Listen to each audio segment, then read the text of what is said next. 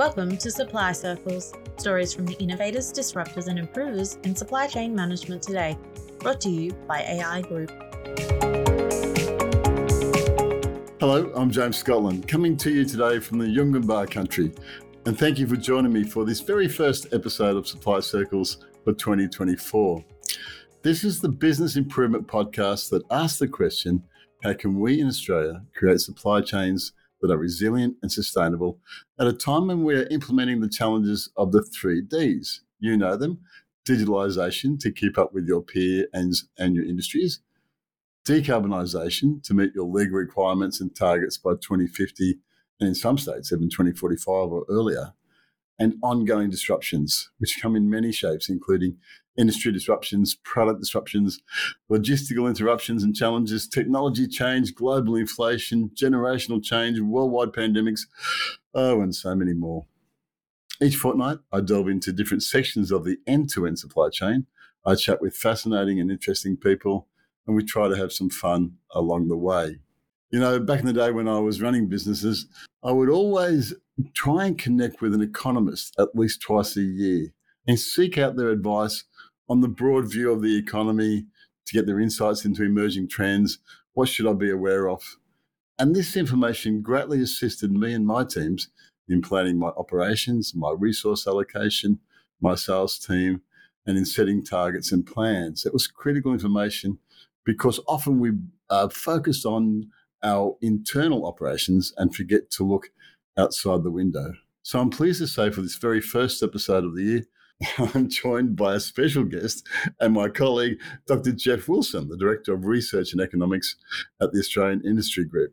I'm keen to get his thoughts and insights into what we've learnt from last year and what the new year might provide in terms of challenges and opportunities. So hello, Jeff. Welcome to the show and welcome to 2024. Oh, thanks for having me on, James. I should probably, though, apologise on behalf of economists if you were only willing to speak to one of us twice a year, right? I think I would like to get that to twice a month. As some listeners would know, we're doing a lot of work at AI Group to get that ratio of economist to industry discussion going up a bit higher than that. But thanks for letting us in twice a year, mate. That's really nice. I stand corrected. I think that's right. You get the information regularly, but at least twice a year you've got to sit down and have a coffee and say, we'll just go a bit deeper. And that reminds me, a couple of episodes ago, I spoke to my good mate, Michael Kilgariff, who talked to us about infrastructure in Australia. And Michael trained as an economist, and he told me once of a number of economic theories, including my favourite, which is the dead cat bounce. And I said to him, as a marketer, if economists want to have a better rep, they need to come up with really good terms like the dead cat bounce. Do you know that one? Do you know that sort of stuff? Yeah. It is a field that requires a marketing makeover. I think that would be pretty understood. Certainly, it is an important discussion. And this is partially what we have been trying to do with the economic research and economics team at AI Group, is actually start thinking about how do we get that, the different languages and the different cultures between economists and industry. How can we get that coming together? Because what we're trying to analyse and study is key for operation and investment decision making in industry. So really, getting that discussion happening is between the research and the decision makers has been my life's work. So thanks for having me on, and hopefully we can have a go for the outlook for 2024. Well, let me introduce you to the listeners. Jeff Wilson is the Director of Research and Economics at AI Group. He is a very well-known and respected economist.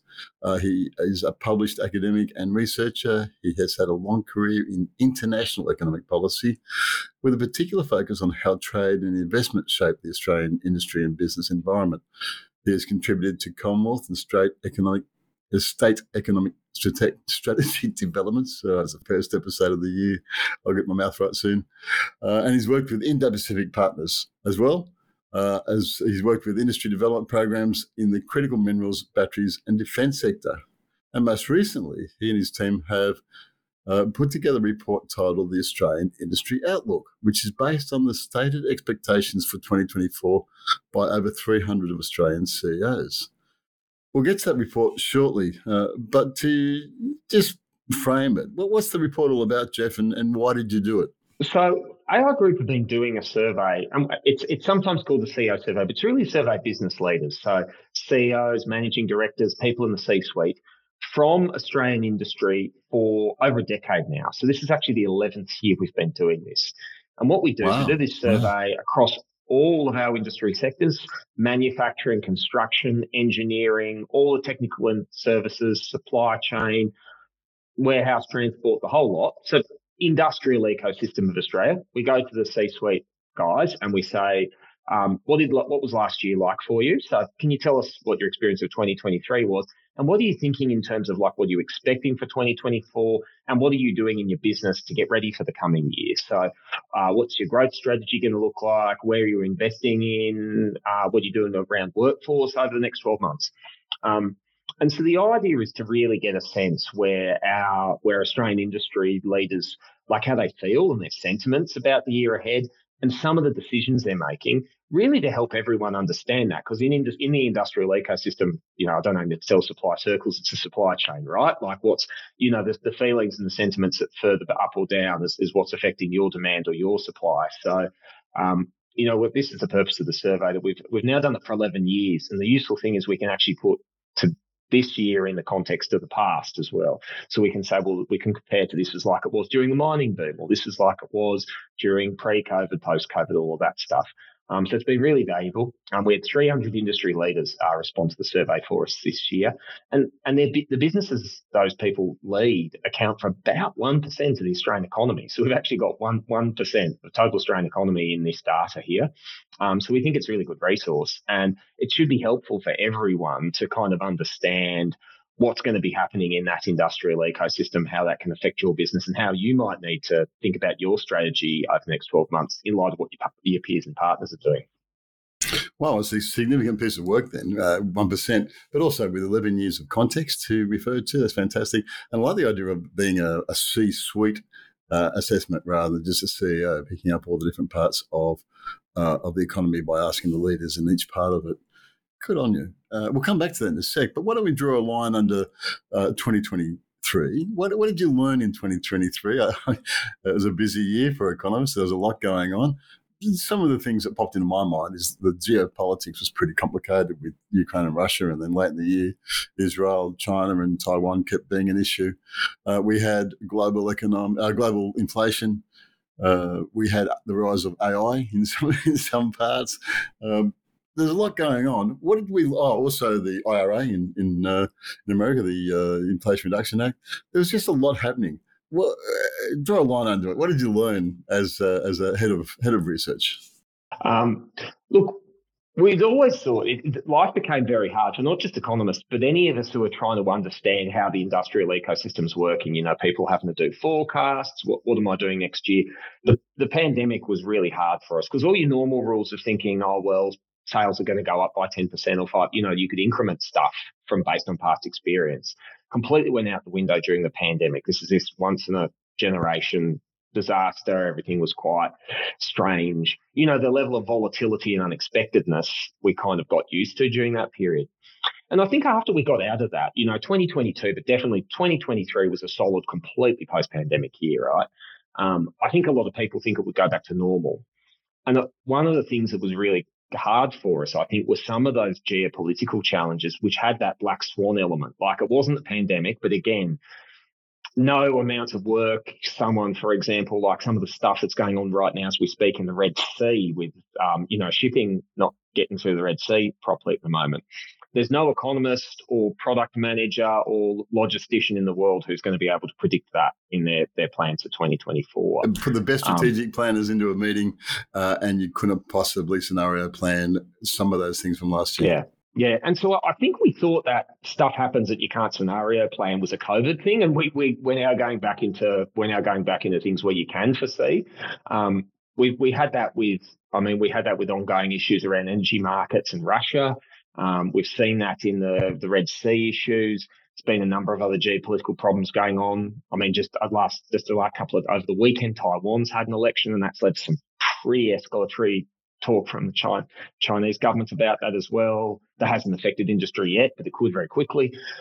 I think that the lesson I take out of 2023 is don't think unplannable was just a pandemic thing and we're back into the world of, there's risk, but you can plan for them like that. That you could be hit by a black swan is going to be a fact of life. It might be a pandemic black swan. It might be a geopolitical black swan. It might be an economic black swan, but we're living in the age of black swans, I think would be my lesson for 2023. And, we suspect, and we certainly see in our survey of business leaders this year, that's what they say. The number one thing they're going is uncertainty. The number one response was uncertainty. The new normal is not normal. Yeah, we can't go back. Yeah. Well, it's abnormal is normal is the point. Yeah, it is. Yeah. We'll work out that saying, but there's somewhere in there about the new normal is abnormal. Yeah. Some of the things that we expected to see accelerate didn't. We expected, I guess, a greater focus on onshoring, on sovereign capability, of circular economy, of the rise of electric vehicles a lot faster than they did. What were you surprised didn't happen, and why? Something that we did see happen that was positive, I think, is and I mean, this is topical in supply circles, is a lot of the supply chain challenges that we'd seen during the pandemic and they continued actually did start to resolve in 2023. So we see global shipping costs come back down. There's always little things about particular products and particular ports, but generally those headline indicators came back down to the normal levels that you'd normally expect them to. There was a little bit of overcapacity in the shipping, in the container shipping industry. There was, because people had put a lot on during that time, so they kind of overshot a little bit. But we got back to normal shipping costs, relatively normal for a lot of those things. And to some, at least insofar as supply chain physical shortages went. If we'd had this conversation last year, and I think we did at one point, we were talking about people weren't able to, they were concerned about the access in the supply chain. So we can't, I've got to wait 9 months for something that used to take 9 weeks. I've had to build up a huge inventory, fill the warehouses because we need all this just in case stock in place because of that. Well, we have seen a lot of that ended. The bit of the supply chain that hasn't fixed itself. Well, sorry, what have we seen? We've seen that come down, have we? The people aren't building their inventories as much as we were expecting out of COVID. No, inventories have been run down, and certainly what we saw in our survey of industry leaders this year was that most industry leaders said, well, we're not building inventories anymore. Okay. We're actually going to let them run down. We're going to have more of a cost efficiency focus. So, we had a just in case. Last year, we have gone back to a kind of just-in-time philosophy. Wow. For supply chain. A lot of that's driven to cost because while the availability's fixed itself, cost still hasn't.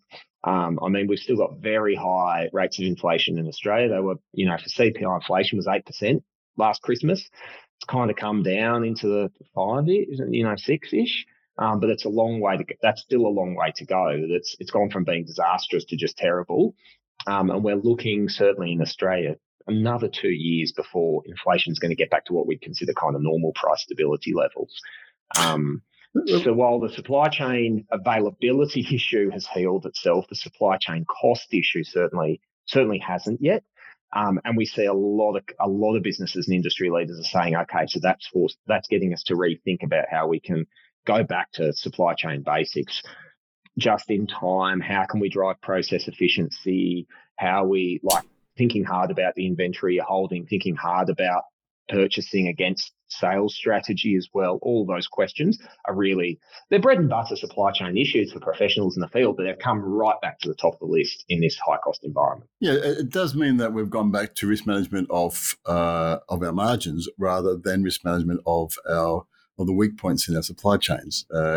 And that was exposed in COVID. Interesting strategies. What about onshoring, and what about looking to local suppliers rather than overseas suppliers? Did we see that happen? Because last time we spoke, you said that actually hadn't really happened. We'd gone to nearshoring rather than onshoring. Yeah, certainly. What we've seen in our data. So we asked the industry leaders in Australia about this. What are you doing about your supply chain? The top answers that we got from close to nearly half businesses were things like we're going to focus on their operational practices. So a lot of that, back nuts and bolts, good supply chain management stuff. A lot of them are also thinking about renegotiating their supply contracts as well. So really thinking about, if we're buying more, could we get a better price? It's the commercial side of good supply chain management. But we have seen that onshoring or nearshoring thing come down. And in fact, sourcing new overseas suppliers is the lowest ranked supply chain strategy. Only 1 in 8 Australian companies say that they're going to be trying to find new overseas suppliers, and the same number say that they're going to be looking to some local or in-house production. Okay. And that reflects the fact that cost is now the principal. We've got this really big lingering inflation problem. How do we manage that? And we're going to be. That's not to say companies wouldn't insource if it's cost effective, but for most, they're saying this isn't about security of supply. It's about cost effectiveness of supply, and we're willing to consider all options as long as we can try and manage that stuff on the cost side.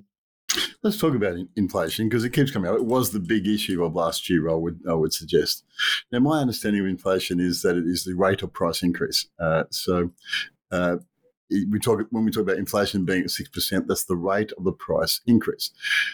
The bit that gets talked about in vague terms, but not specifically, is if it was costing me $1 and inflation is 6%, it's now $1.06. If it then comes down to 3% inflation, it's now costing me $1.09 or something or other. But it's still costing me more than what it was before inflation. The costs aren't coming down just because inflation is coming down. Is that right? And how do we as business people try and manage that? Yeah, when people say prices are coming down, they mean disinflation. So it would be like -3 or -6 rather than 6, right?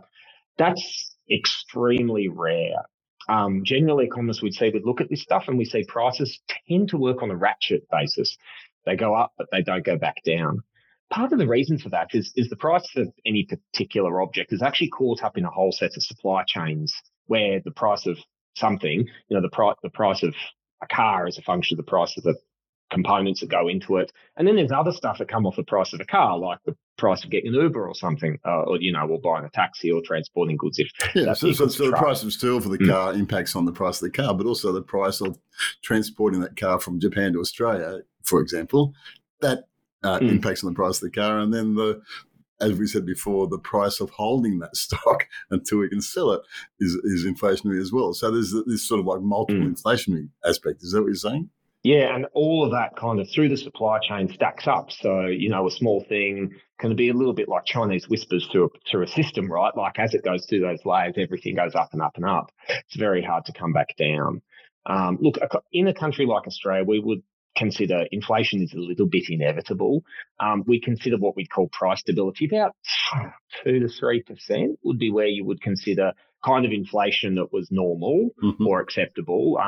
In fact, if it's too low, the one way you get rid of inflation, you can stop it by having a recession. So generally, as economists, we do like a little bit of it because it tells you your economy is growing. If you've got negative inflation, that's bad news for your economy.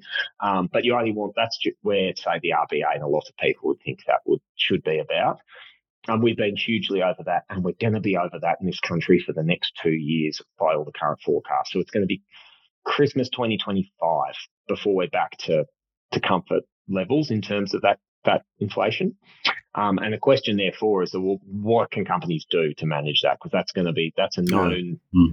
a known factor now. How can business leaders think, am I going to build that into my business plan? What can I do to bring it down?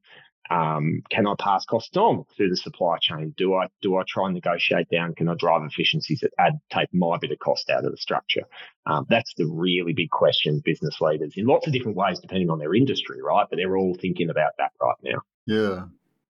You said being in Australia, we have to deal with a certain amount of inflation. What's the inflation like around the world and how's that impacting us? Well, this is an interesting one where inflation was kind of working in Australia's favour during the pandemic, but it looks like it's going to be against our competitive favour next year. So during the pandemic, particularly 2022, Australia had some of the we had bad inflation, but it was relatively less worse than other countries around the world. So we had some of the lowest inflation in the OECD, even when it was 8%. The reason for that was at that time, a lot of the inflation was being driven by primary products. So energy, particularly the Russia-Ukraine war, and global food prices during the pandemic. There had been some droughts, food demand, some supply chain snarls around the food supply. And Australia produces food and energy, so we were relatively better off than all our competitors. So 12 months ago, we could have said inflation's bad in Australia, but it's relatively good. It's a competitive advantage for us because ours is lower. That story's flipped as energy and food have come back out. And now we're seeing a lot of challenges around like management of the economy and a tight labour market, cost structure like that. Australia's going to have some of the highest inflation of the developed world in 2024. So we've gone from being bottom of the pack to top of the pack, even as it comes down. And that is going to have an impact on our relative industrial competitiveness. Because if you're competing, very often Australian businesses won't typically compete with, wouldn't be in manufacturing, for example, competing with Chinese companies. They're in different products and different niches. But if you look to the United States, like inflation's still got still at 6 level, it's already below 3 in the US. So your US competitors are actually back to normal prices already, while we've got 2 more years to wait till we get rid of this inflation cost escalation problem. And that's going to mean where we compete in high value niches with other developed countries, Europe, America, Japan, Korea kind of competitors. This is going to be a relative competitive millstone for Australia over 2024. Yeah. Perhaps that's why the CEOs are saying they're looking to source overseas. It's the prices overseas are better. Even though we're going to reduce our inventory, which is a bit of a risk, at least the prices are pretty attractive from what you're saying in terms of inflationary pressure. Yeah. Just to finish up on before we get to the CEO's report, what are the economic trends that you're seeing? What are the big macro trends that you're seeing that we should be aware of? Well, so what we see if we're for the look out to 2024 is some of those problems that industry kind of had to deal with during the pandemic and the post-pandemic wash-up period. Particularly things around inflationary problems and also the labour shortages in general, skills shortages specifically, and also that has wage costs associated with it, whether you're having to pay more to get staff, retain staff, or you have to pay them to do overtime. But on the other hand, during the last period of the pandemic, demand was at least buoyant. So your costs were going up, your labour pressure was going up, but markets were going, sales were going great guns.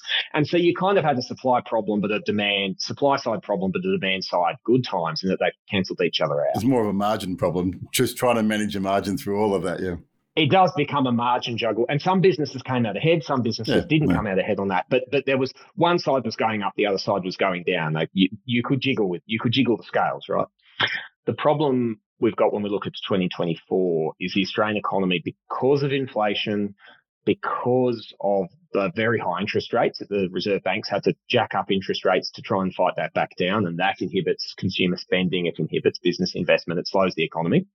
That slowed the economy right down, and the Australian economy's growth is going to be mediocre would be the generous term for it. If you're looking at 2024, forecasters are saying about 1.3% economic growth next year, which isn't a recession, but Australia's long run is 2.7, so it's less than half of what we're used to in this country over the last 10 years. And in per capita terms, it is a per cap because our population growth is higher than that. So from an individual's point of view, it will feel like a recession because the economy is growing slower than population growth. So that's going to mean for a lot of businesses in industry is all of those supply problems, labour shortage, inflation, the supply side problem stays the same, but the demand side, which was holding the thing up, is also looking on the negatives. So you've got negatives on both sides of the scales in 2024. And this is why those problems are going to become harder to solve, because you're not just going to be able to expect more sales, which is going to cover up the fact that your margins are getting weaker, or we can increase sales by 10% and kind of wear a bit of margin loss. You're not going to be that. It's unlikely on mass that industry is going to be able to do that, which is why the focus has to come back on those kind of classic cost control, efficiency, productivity measures, that we came to know and love during the 1990s. Yeah, I know when I was running the demand side of businesses, the economists would always say the economy is a perception. And if the general public feel like it's not good, their spending is not good, we all save more. And then we've got a sort of a self-fulfilling prophecy almost. It feels bad, so it becomes bad. Sounds like you're painting that same picture of the 90s. No, and consumer sentiment in Australia, I don't think anyone will need convincing at this point. Consumer sentiment's very weak. House prices are very high. Inflation's bad. There's a lot of bad news in the world as well, which consumers are really sensitive to as well.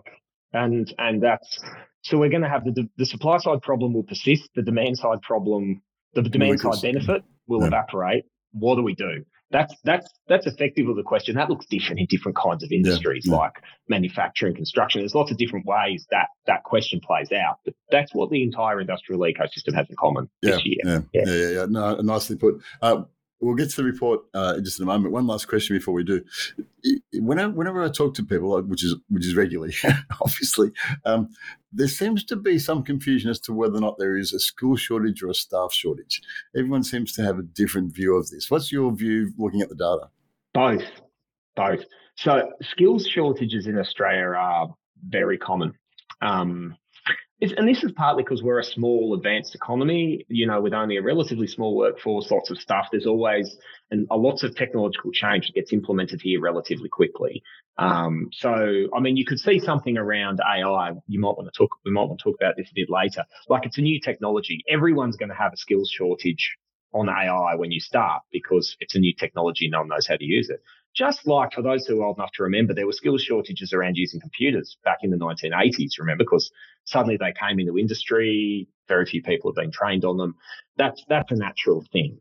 But there is, what we've seen is actually what we would consider aggregate labour shortage in Australia. So not just a shortage of skilled workers, but a shortage of workers, full stop.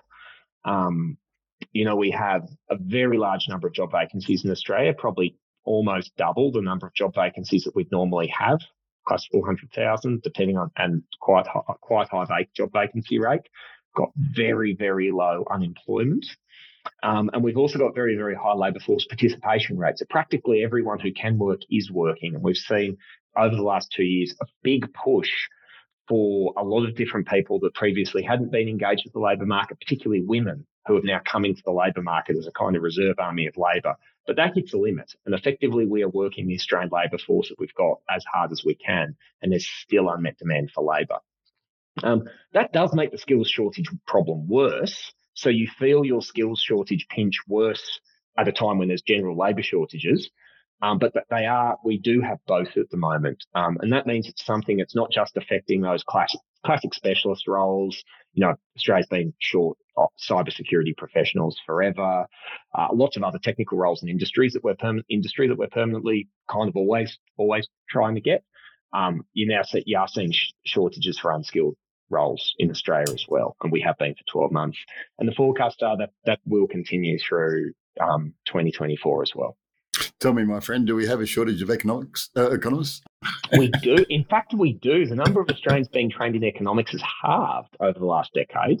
And we desperately need more economists as well, particularly, I'm sorry to say, James, female economists. What? It is one of the few areas in Australia, I'm very sad to say this is my profession, where the number of women doing economics at uni as a share has actually gone backwards. It's becoming more male-dominated. Now, it's economics training today is more male-dominated than when I went through 20 years ago. Wow. And that's actually scandalous, in my view, that the mix is going in the wrong direction. There's something seriously wrong there. Yeah, I wouldn't have expected that. But let's take a break. When we come back, we'll talk about the C-suite assessment. If you have supply chain or business improvement challenges, contact AI Group's Business Improvement and Growth Hub. The Big Hub is a library of practical and relevant resources designed to assist member businesses to grow and improve. The Big Hub also includes an extensive network of experienced pre-qualified business improvement consultants. For more details, contact big@aigroup.com.au. That's big@aigroup.com.au. I'm talking to my friend and colleague, Dr. Jeff Wilson, the head of research and economics at Australian Industry Group. And Jeff, before the break, I mentioned we're going to talk about the Australian Industrial Outlook 2024 report. Is it a new name? Doesn't sound like the one from last year. Yeah, no. Look, we did do a bit of a marketing makeover this year, but what we thought, that this is a really interesting survey because at AI Group, we're an industry body. We represent the industrial ecosystem, and that's who we have in this survey. So this is 300 C-suite leaders, CEOs, MDs, operational managers of those, CFOs, but out of Australian industrial businesses, manufacturing, construction, engineering, supply chain, transport, utilities, that kind of stuff.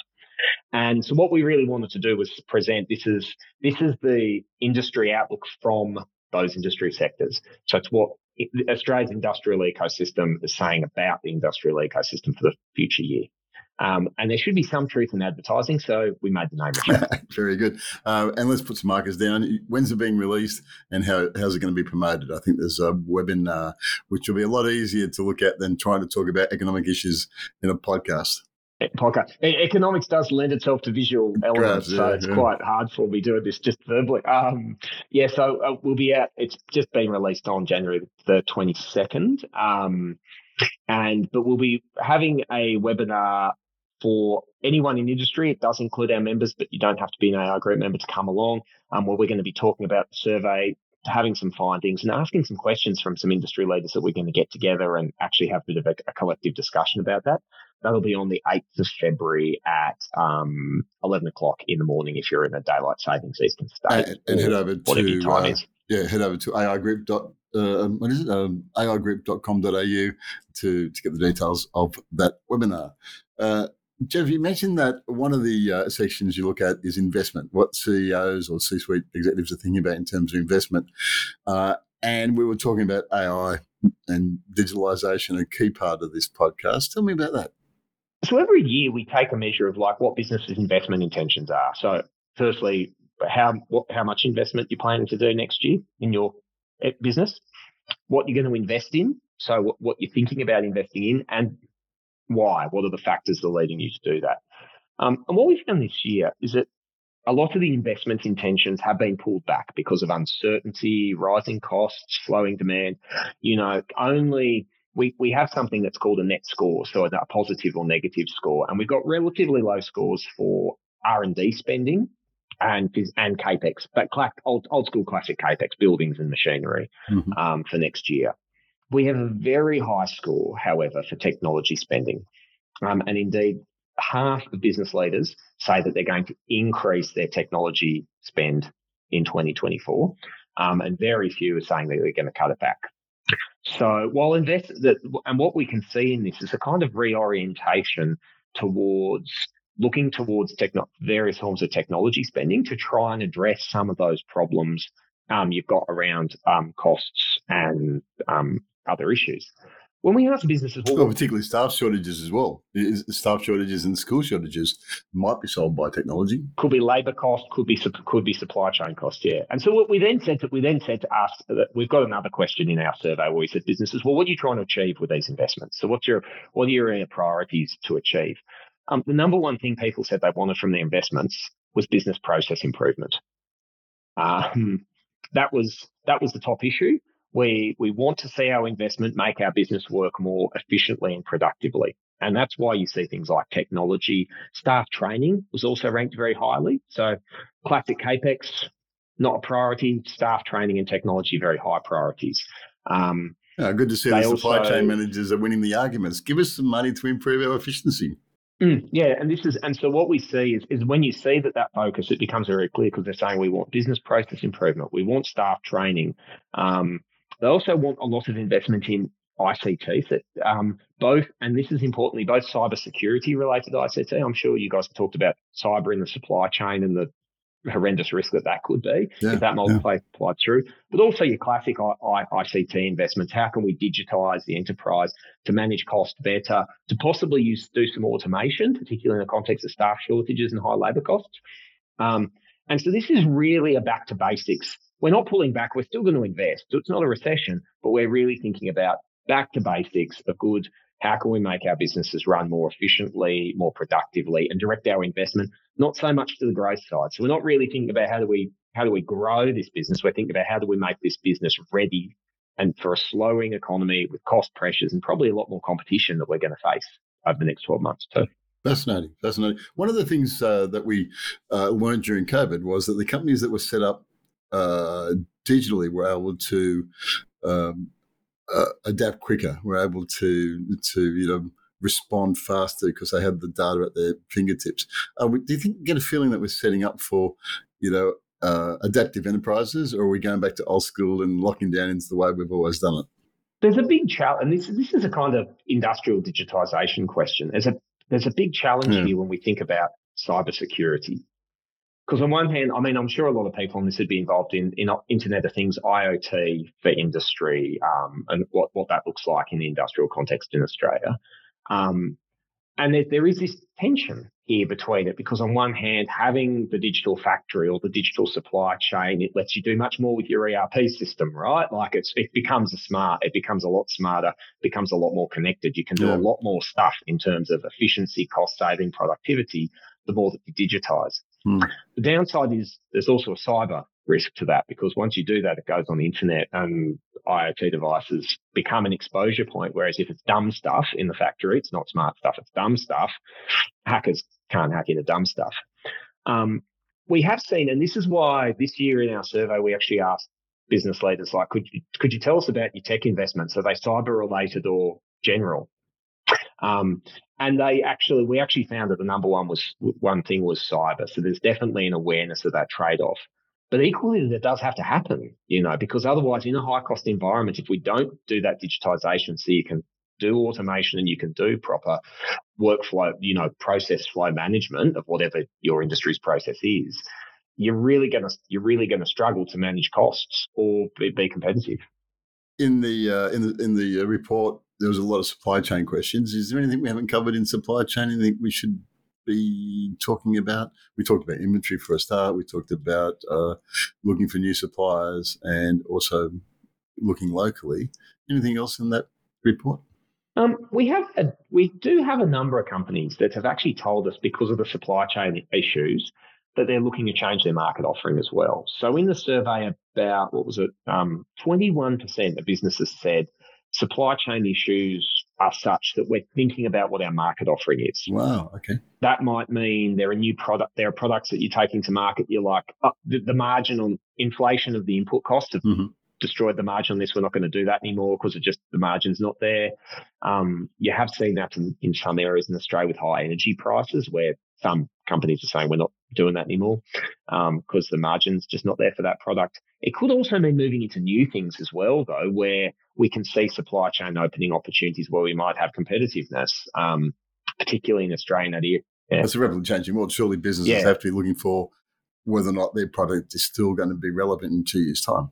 And that sounds like they are. So it can be upside and downside. But it's really interesting to me that 1 in 5 Australian industrial leaders say we're thinking about supply chain and structuring our market offering. Usually you would go to the market, work out, we think there's demand for product X, Y, or Z, and then you would build a supply chain to meet market demand. But this is an example where it's actually the cart and the horse the other way around. We're saying supply chain is so important, we're thinking about what we're going to take to the market based on that. And 1 in 5 tell us in this survey that they're actually thinking in that terms, which from a supply chain management point of view is excellent. I mean, supply chain managers rejoice here. If you are one, we love you. But also really shows that while those shortage issues we talked about, like you just can't get the stuff in, have abated, that doesn't mean supply chain is over.